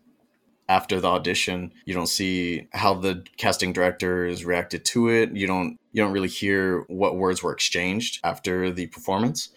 It just cuts right to Sebastian and Mia kind of discussing like how it went. Seb feels very confident that the audition went well, and he selflessly encourages her to put the relationship on hold for now and completely devote herself to acting because he wants her to be successful at this. He doesn't want her to let this opportunity go by and have to worry about him. He's just saying, like, right now, just focus on yourself. Like, don't worry about me. I'll still be here when you get back. You're going to do great. And she did. She did great. Like, she got the job. She went off to do her acting gig for, was it like 5 years or so? Something like that. Yeah. Do you feel like Sebastian saw no other option here? Do you feel like he felt that it needed to be this way? Huh. It's an interesting question. I think if he thought there were another option, I think he would have exhausted that. I just think he wanted to do the selfless thing. He didn't want to be the thing holding her back, like you said earlier, where you said that he thought he was holding her back when her mom was questioning her over the phone, or not questioning her, questioning her about him over the phone. Yeah, he just didn't want to be somebody keeping her back. And I think again that goes to that's sort of like the resentment thing. Like he didn't want her to maybe feel that resentment, because he knew that he felt resentment whether he said so or not. Like he felt resentful, and he didn't want her to feel that way toward him. And the fact that he still wasn't really able to pursue his dream at that moment, so maybe he felt that he didn't want Mia to have to keep almost stifling her own career, just so that way he would be all right with it. You know, he would feel all right about himself. She could devote herself 100%, stay focused, and really just become as successful as he believed she could be. Yeah. Do the thing that I can't do right now. And I really believed that he thought she was going to go out there for 5 years, do her thing, come back. 5 years later, Mia's now a famous actress and she's married. And this fucking reveal, man, I was crestfallen. Holy shit. Yeah, this was fucking emotional, man. And like I loved the way that they did the reveal, because they, you know how I was saying before, they kind of show the back of his head. That's her husband. Yeah. She hugs and kisses him. You quickly realize that's not Ryan Gosling. That's not Sebastian. Fuck, she got married. Oh, damn. And then it pans over and they have a child, and you're just like, what the fuck? Yeah, that's for keeps. Yeah, that's nail in the coffin. The coup de grace. Yeah. Man, that was, even though like as painful as that was to watch, that was so awesomely done. I really enjoyed just like the storytelling. Yeah, absolutely. Yeah, this is just the so intentional. Like a good song leads you there, messes you up. Yeah, that was yeah, I remember watching it the first time, just completely, I was in shock for, I immediately did not like the guy. Even though you said he's such a likable guy. Because, yeah, exactly. But it's funny because I've seen the movie, like I said, like 3 times now. And it was only this third time that I realized immediately who he was and made the connection. I was like, holy shit, that is Spartacus. That's not his name in That Thing You Do, but that's who he always says about himself. I am Spartacus. He says it all funky like that. I am Spartacus. And you know what? The fucking waterworks don't stop there during their date night. They're late to their reservation, so they just say, you know what? Let's change up our plans. Let's just ditch it. We'll have a little spontaneous night and see what happens. So they find how we're talking about before. When they're walking back to their car, they didn't realize that they were parked in front of a like a little hidden jazz bar underground. The husband is the one that hears the music first, and again, I think this was destiny, you know, because they could have easily gotten in the car, driven off, and she would have never known. But he pulls her into the bar, so she's just like, all right, you know, we'll stop by, maybe have a drink or something, and then we can head home, because we don't want to have the babysitter stay too late. So they go down. This fucking storytelling, this was expertly done. I loved every bit of this. Also, it fucking crushed me. Just when I didn't think my heart could be crushed anymore, they kind of descend down into the underground club. Well, she sees them on the wall. Yeah, she makes that turn. The husband obviously isn't going to recognize it, so he walks into the bar. She stops dead in her tracks because she recognizes what's on the wall. And it's the logo. Yeah. It's the Seb's logo, all neon, with like exactly how she drew it. Exactly how she drew it for Sebastian, with like the little music note and everything. I bet she hadn't thought about that in fucking years, right? She probably completely forgot she even drew it. But then that just brought her back immediately. So she actually goes into the club. You know, the husband, he's totally oblivious to everything. So he's like, yes, this is a pretty cool club. You know, this is kind of nice. I'm kind of glad that we stumbled across this. Yeah. And I think this was something that Sebastian was probably excited to show her when she got back. He probably worked his ass off for those 5 years and was like, I'm going to fucking make something of myself. And when she gets back, she's going to be so proud of me. It's going to be great. And she was. But the thing is, situation's different now. Yeah. They sit down, and she's just waiting for it. She's almost like kind of like terrified of what's going to happen next because she knows what's coming. They have like the band playing, and once that number's over, the host walks up, and it's the owner of the bar, Sebastian himself. He's like introducing the band again to the crowd, and they just connect, right? Sebastian and Mia, they lock eyes. I think right there, he immediately just realized that what I envisioned, that's kind of over. That was just fantasy. That wasn't something that was realistic anymore. Yeah. And that's when he plays that song. I think the way I interpret it, I don't know if that was how it's supposed to be, but I think they both were envisioning at the same time what life would have been like had they stayed together. They were like in sync again at that moment. And yeah, obviously it was a fantasy because a lot of stuff would have needed to be conveniently happening in that order. Her one woman play was a success, and then Sebastian was there to congratulate her on the success of the play, and then she gets a different gig and they fly to Paris. And does he he plays in jazz clubs? That's out there right. too. Yeah, he becomes a successful musician out there, and he's actually playing music that he prefers and that he enjoys doing, while she's becoming this successful actress. And then they get married and they have their own family, and he's actually a good parent from what it looks like, and they're both happy with being with each other. It's all what ifs. Like, we all go through it today.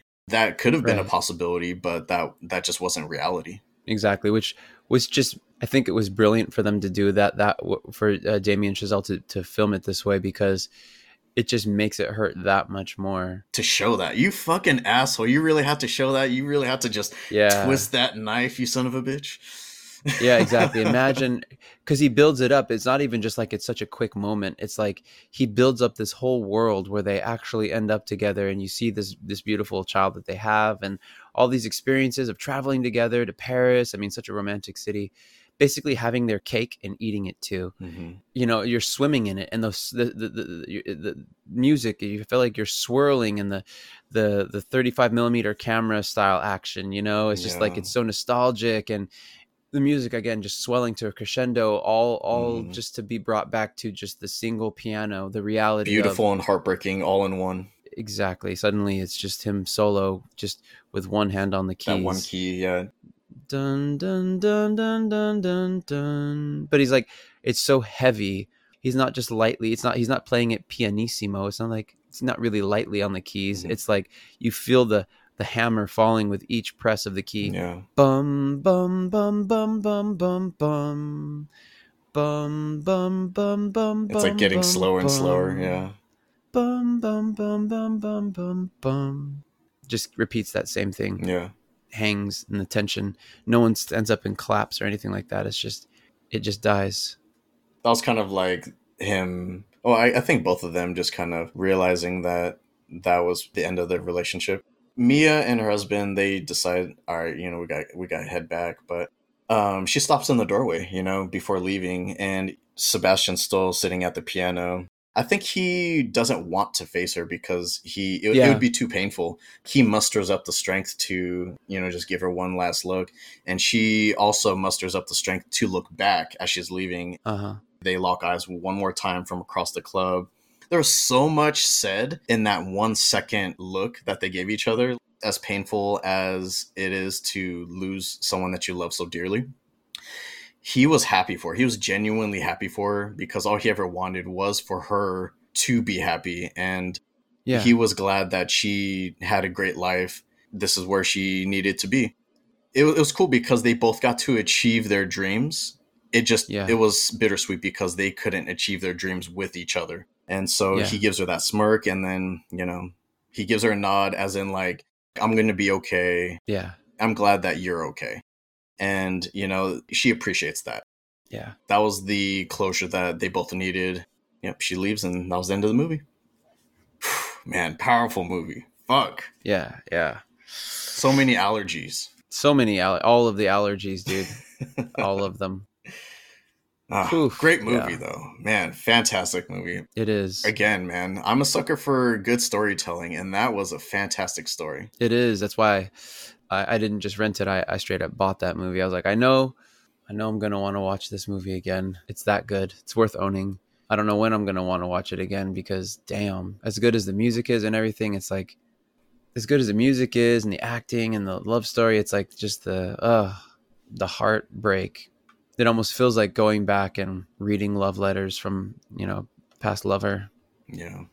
That's what it feels like, because I mean, then you're here, and they're no longer in the picture, but all you have is this love letter, this memory. Mm-hmm. Life can be beautiful if you're willing to take that risk and be one of those fools who dares to dream. Yeah. You could play it safe and you could be happy with that too, but at what cost? Yeah, exactly. That is a wrap on La La Land. If you made it to the end of our podcast, then you get to dance among the stars in Griffith Observatory. Yeah. Any final thoughts or closing comments? I don't want to talk about it anymore. I'm going to cry. That movie's rough. That's good. See, it's authentic. You're being your authentic self. Yeah, yeah. I'm not afraid to say that I was definitely tearing up watching this movie. But that's what I love about it. Yeah, that's true. That's why I was willing to go. That's why I bought it too. It's just like in a world where you watch all these movies and it just feels so fucking like cookie cutter, or it's rare that you find a movie that can make you feel something like that. So to own it is something. It's to have it so that I can always go back and rewatch it. Yeah. And damn, that film score was fan-fucking-tastic. Justin Hurwitz did an amazing job. He killed it. Oh, he did. Yeah. Oh, absolutely. I just marveled at the music. Actually, I was just like, wow, these tunes, everything. It's just phenomenal. I definitely appreciate it more just listening to the soundtrack by itself without even watching the movie. I was listening to it on my way to work a couple times, and I'm just like, this music is great. I didn't even give it enough credit or recognition the first time I watched this movie. Oh, dude, I feel you on that. It's been a long time since I've actually sat down and listened to the soundtrack, but when it came out, I was definitely playing that a lot, and I was trying to. I remember singing some of the songs. I knew some of the words by heart. "City of Stars," I remember knowing by heart back then. I think I chose to jettison those lyrics out of my mind after that relationship ended, because it was just too painful to go there. Hit too close to home. I just hit too close to home, but I have a different perspective on these things now, and that perspective is that it's important to go there. If you don't process that emotion, then it will always haunt you, and I don't want it to. I feel like this is a treasure of a movie, and I've stayed away from it for all these years because it was so painful to go to. And I was getting like that hitch breath kind of thing going, where it's like, I could feel it, and I was washing my dishes and tears were streaming, and I was just like, dang, it's going to go there. It's going to go there. It's real. And I was just like, I got to just let it happen, just let it happen, because otherwise, like I said, it'll always be trapped inside me and haunt me. I was glad that Sebastian and Mia were recast, because I don't know if I would have felt the same if it was Emma Watson and Miles Teller. I don't know if it would have been as impactful. Yeah, I agree. They could have pulled it off. Who knows? I guess we'll never know, actually. But beautiful performances and a great movie. Shout out to Ryan Gosling too, because apparently he spent 2 hours a day, 6 days a week with piano lessons to train for this movie. Yeah. And by the time filming began, he was able to play the music by heart. And the music was recorded by a professional pianist for the actual soundtrack, but during filming, he was actually playing the real parts. Oh, wow. Yeah, I had heard that he really learned to play the piano, and yeah, seriously, kudos. Much respect. What else can I say about this movie? Like, love the visuals. Like, every time they kind of ventured off and got a little bit more artistic with it and more daring. Like, I thought that was fantastic. Like, even towards the end when they're doing the little like montage of the what if fantasy, they're mixing a lot of different visual effects together, because it's like you had like those little cardboard cutouts and they were like kind of like moving from like left to right, and that was like representing them traveling. It was really cool. I like that. Yeah, very much so. All of it. Before we go, do you remember that embarrassing moment at the Academy Awards several years ago with this movie? dude, I was like, I have hope to we don't mention that. even. We have to. No, dude, it broke. Dude, that was that was like almost as heartbreaking as the movie itself, where Moonlight actually won, Yeah. but Jimmy Kimmel read the wrong name, and so they're up on stage and they're all just beaming, and it's just like, and then Emma Stone's like, we didn't win. You know, she's on stage and she goes, "Oh, we didn't win," and then she like, I think she hands it over to somebody. Yeah. I think she hands it to one of the cast members. There's no bitterness there towards the winners. Oh, it was so embarrassing though. How fucking embarrassing and how unnecessary that was, that shit happened. La La Land was mistakenly announced as the winner for Best Picture. It actually was meant to be Moonlight, and so that took away the thunder from Moonlight, but it was so embarrassing for the cast and crew of La La Land, and I just felt so bad for everyone. Because they were already up on stage, right? So they were already up on stage, and now they have to walk off. And on top of that, I think there were like 2 acceptance speeches in before they were like kind of shoot off stage. They're like, no, you actually didn't win. Right. I wanted to mention that really quick because that was a big moment. Not necessarily in a good way, but because I mean they did clean up in a lot of other categories, but man, that Best Picture they did clean was up. Not for them. Yeah, it just wasn't for them, unfortunately. And I just remember being so crestfallen. I was so excited because I was excited for them that they won too, because I just thought it was such a great movie, and so I was like, just and then to see all this commotion and everything, and because as a viewer, you're just like, wait, what the fuck's happening right now? What's going on? There's like a lot of confusion, and no one really knew what was going on. And then like Will Smith came up there and like slapped somebody. It was just slapped weird. Everyone. He slapped everyone, in fact. Yeah.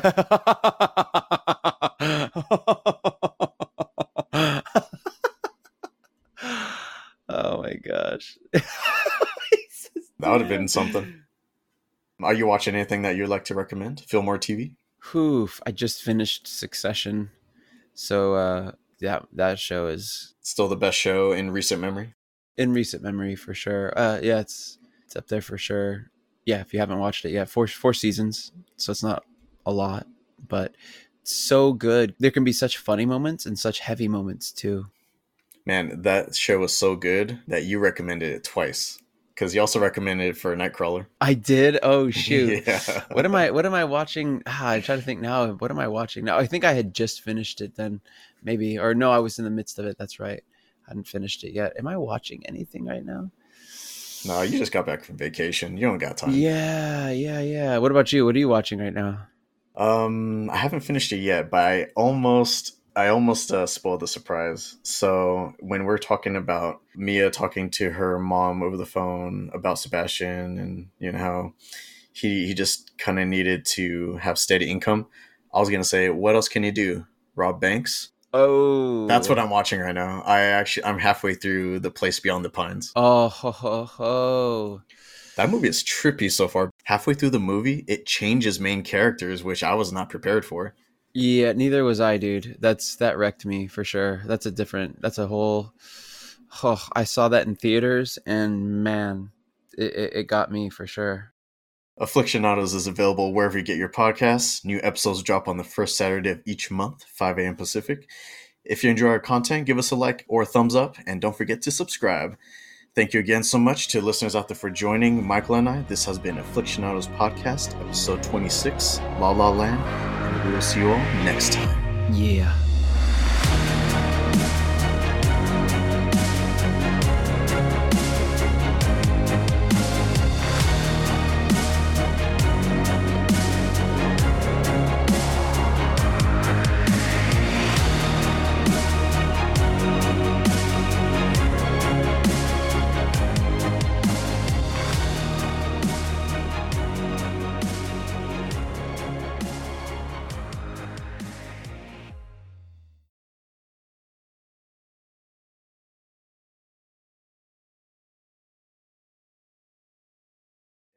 On this specific episode because you felt like you could dive a little bit deeper and be more vulnerable, which I appreciate, and I think the audience will too. Thanks. It was meant to be this way. I think it would be tougher when you're kind of sharing the floor with more people. You know, you're getting other perspectives, which is awesome, but hard to know if I could be that raw, because I've never, because with you I feel like we've had these kinds of conversations before where we'll talk about relationships, we'll talk about generational trauma, we'll do that kind of stuff, but Yeah.